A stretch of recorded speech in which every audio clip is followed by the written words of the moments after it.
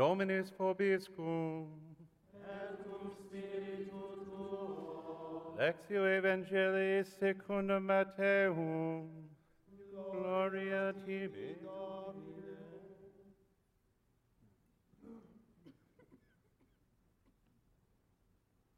Jesus spoke to the crowds and his disciples, saying, "The scribes and Pharisees have taken their seats on the chair of Moses. Therefore do and observe all whatsoever they tell you. But do not follow their example, for they preach but do not practice. They tie up heavy burdens, hard to carry, and lay them on people's shoulders, but they will not lift a finger to move them. All their works are performed to be seen. They widen their phylacteries, lengthen their tassels, love places of honor and banquets, seats of honor in synagogues, greeting in the marketplace, and the salutation, Rabbi. As for you, do not be called Rabbi. You have but one teacher, and you all are brothers. Call no one on earth your father. You have but one Father in heaven. Do not be called master. You have but one master, the Christ. The greatest among you must be your servant. Whoever exalts himself will be humbled, but whoever humbles himself will be exalted." Verbum Domini. E Christe.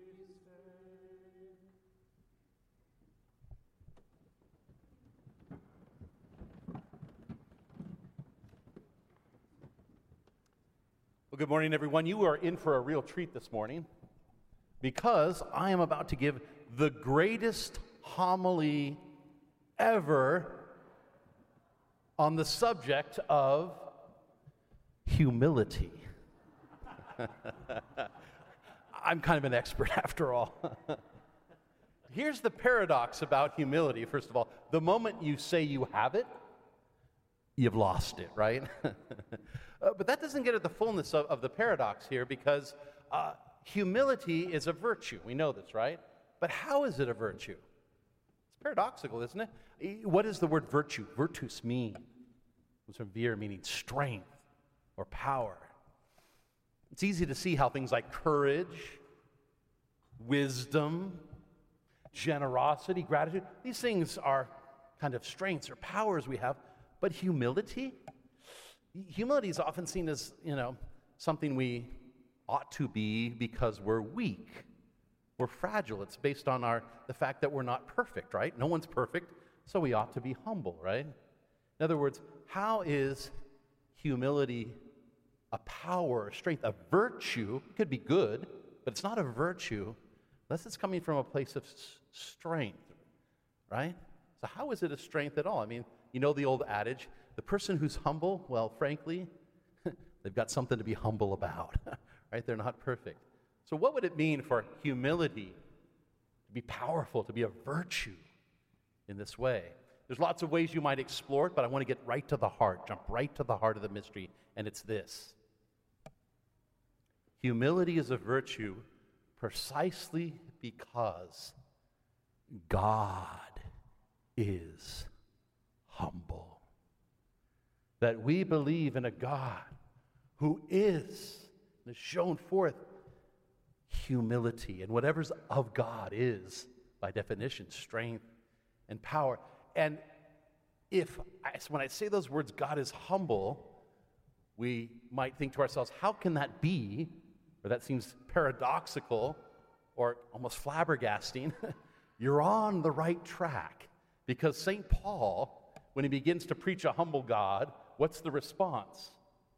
His Jewish brothers and sisters say, that's not the God we believe in. That's a scandal. God is somehow less than. To the Greeks, what do the Greeks say? We'll talk about this next time. It's nonsense, utter foolishness in every way. And if it were not revealed to us, we wouldn't know about it. I'll put it another way. There is no, in the history of all humanity, of all recorded human civilization, there is no philosophy, faith, or religion that estimates or thinks that God is humble. It's unique to Christianity. And what do we believe when we say God is humble? Well, let me tell you, we're not quite sure, right? How can God be humble? We know that it is, right? How might we understand why God is humble? It's a deep mystery. This morning, I want to give 3 little stories, not little stories, but ones we're familiar with, and come at them. They're at the heart of our faith, but from the aspect of humility, because the purpose of God's humility is right here in the gospel. What does it say? Those who exalt themselves will be humbled, but whoever humbles themselves will be what? Exalted. So there's the promise. In that exaltation, especially in the Gospel of Matthew, it's implying that union with God. Somehow humility is the pathway, the doorway to sharing in God's life. The first moment of God's humility we see in the Scriptures, particularly Gospel, is the moment of what? Incarnation. Christmas, right? Christ's birth. And in the Incarnation, St. Paul describes it by saying, though he was in the form of God, Jesus did not deem equality with God something to be grasped at or seized, but rather, what did he do? He emptied himself. In Greek, the word is kenosis, a kind of emptying himself. How does God empty himself? I don't know. No one knows. What does it mean for being itself, that existence itself, to empty oneself? How is it that God takes on a human nature without obliterating it, letting it be what it is? Deep mystery.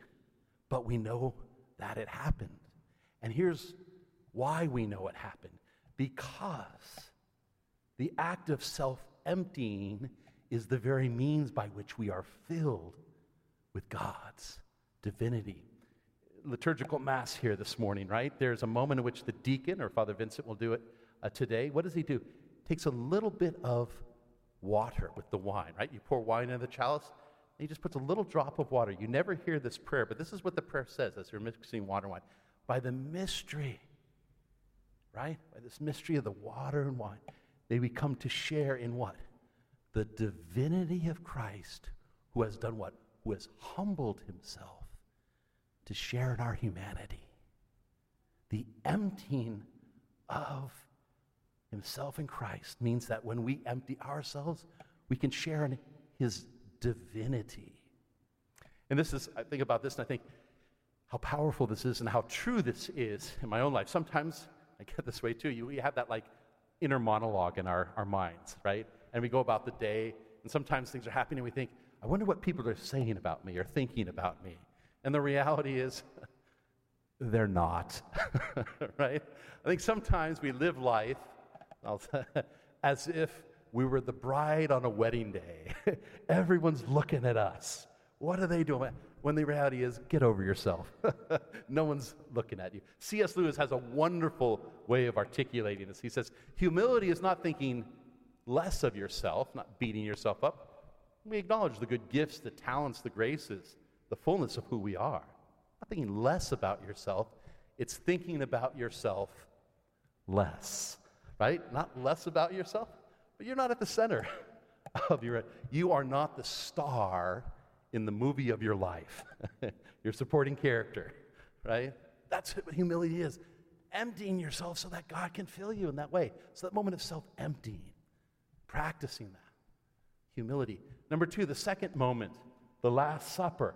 And certainly we know at that moment Jesus gives us his body and his blood through ordinary, simple, small things. A piece of bread, right? A drop of wine. And yet the symbol he uses for that in the Gospel of John is what? Is when he washes his disciples' feet. The idea that humility then comes alive in that moment of service, that moment of giving of one's self. And how difficult this can be when Jesus is washing feet. Who normally washes feet in that time? Is it the master? Is it the host? Is it the person who hosts it? No, it's a servant, right? So he begins to wash feet, and then what happens? What does Peter say? What's Peter's reaction? Do you remember what Peter's reaction is? No way, Lord. Not my feet, right? He begins to argue, debate with the Lord. I think in the back of his mind, perhaps, Peter thinks, well, if Jesus is doing it for this, it's a little embarrassing. A little awkward, but also if he's doing it for me, what does that mean I have to do? It means I'm going to have to follow suit, right? It's tough. What is Jesus' response to Peter's protestations? What has Jesus said? Peter, if you don't let me do this, you can have no part of me. Think about that for a second.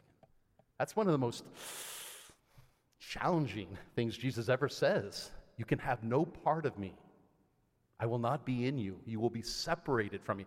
That's a harsh, if you think about it, that's really, that's a nuclear option, right? That's the total separation from Christ. That's a place none of us want to be in. No part of me unless what? You're willing to let your feet be washed and to wash others' feet. Service. The key to a humility to be filled, once again, to be exalted with our Lord, that share in divine life. And then lastly, of course, the culmination and height of that moment of humility, the cross, right? Christ goes to the cross, a moment of great humiliation, of shame. And how to get at this? Well, there's great imagery that perhaps might key us in on this. Not many people know this, and that the last Masses, very few folks were familiar with this tradition, but I don't know if you've ever seen a crucifix that has a skull at the bottom of it. Not every crucifix has it, but I don't know if you've ever seen a crucifix and there's a skull at the bottom. Most people, no, kind of, yes, okay, a few. And the tradition there is, well, because Jesus was crucified at Golgotha. What does the word Golgotha mean? It means place of the skull. Is that plural, the skulls, or singular, the skull? Singular, right? Calvary in Latin, which, word for cabeza or a cranium for head, place of the skull. Well, whose skull? That's where you have to go to Christian tradition. In the Old Testament, there's this kind of mysterious moment when this figure comes out of nowhere. His name is Melchizedek, and he blesses Abraham.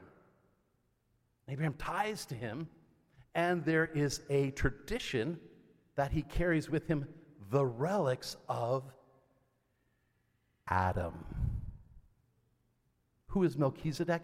He is the king of Salem, city of peace, Jerusalem. First king of Jerusalem has Adam's relic and therefore buries Adam right out the city, the place where Jesus was crucified. The same place. The place of the skull is Adam's skull. And symbolically, if you take that tradition, what do you have? You have in that moment when Christ says, I am lifted up to draw all things to myself, he is reversing the sin of Adam. That sin we all have, our plague, that does what? That reaches to exalt ourselves, reaching for the forbidden fruit, which is not forbidden because it's evil, but because the knowledge that's there is not something that can be snatched or grabbed. It can only be received. It can only be given. And so the pride, which literally humbles Adam to the dust, and us along with it, is reversed with Christ entering this moment of humiliation, this moment of the ignominious cross, the shame, humiliation, all of the effects of sin and of us trying to exalt ourselves are now resolved in this humble act of Christ on the cross. What does that tell us? It means that in our own lives, you don't have to raise your hands here, but we all know those moments of suffering, especially the shame of our own failure, the humiliation that we perhaps endure. God doesn't take those away, but he makes them united with him the opportunity by which he might fill us up, he might lift us up, we might be exalted. Today, then, we enter into the deep mystery of humility, a mystery we will ponder the rest of our life for. And we hear Christ give this promise that he humbles himself will be exalted. So let's ask. We can't do it. Once again, there's that paradox. The moment you say it, you lose it. But let's ask for it. Lord, give me a humble heart. Make my heart like yours, humble in every way. I promise you, from experience, this is a bit of a dangerous prayer. God seems to answer this one. How? Not by just giving us humility, but giving us the opportunity to do what? To empty ourselves. To be of service precisely when we'd rather not. And to what? To be humiliated, frankly. To enter into moments by our own doing or not that are shameful and embarrassing, and yet to do that gracefully with a sense of sacrifice, with a sense of focus on our Lord's sacrifice for us, by which we come into union with him. Lord, give me a humble heart. Lord, let me be exalted with you. Amen.